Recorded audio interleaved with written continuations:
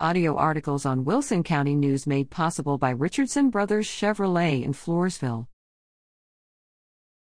Floresville powerlifters qualify for regionals. The Floresville High School girls powerlifting team has had a successful season as 5 members have qualified for regionals. The girls took first place during the Goliad tournament held January 8. Then on January 29, the girls competed at the Navarro High School tournament and took first place again. Destiny Leandro placed first in her weight category at both of the tournaments. Girls Division Awards from Navarro.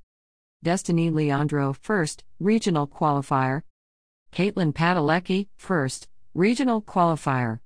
Christy Chester, first, regional qualifier. Yasmin Talamontes, second. Allison Machado, second, regional qualifier. Michaela Gonzalez, fourth. Lori Stark, fourth, regional qualifier. Layla Rex, fifth. The girls' powerlifting regional tournament will be Saturday, March 5, in Edinburgh.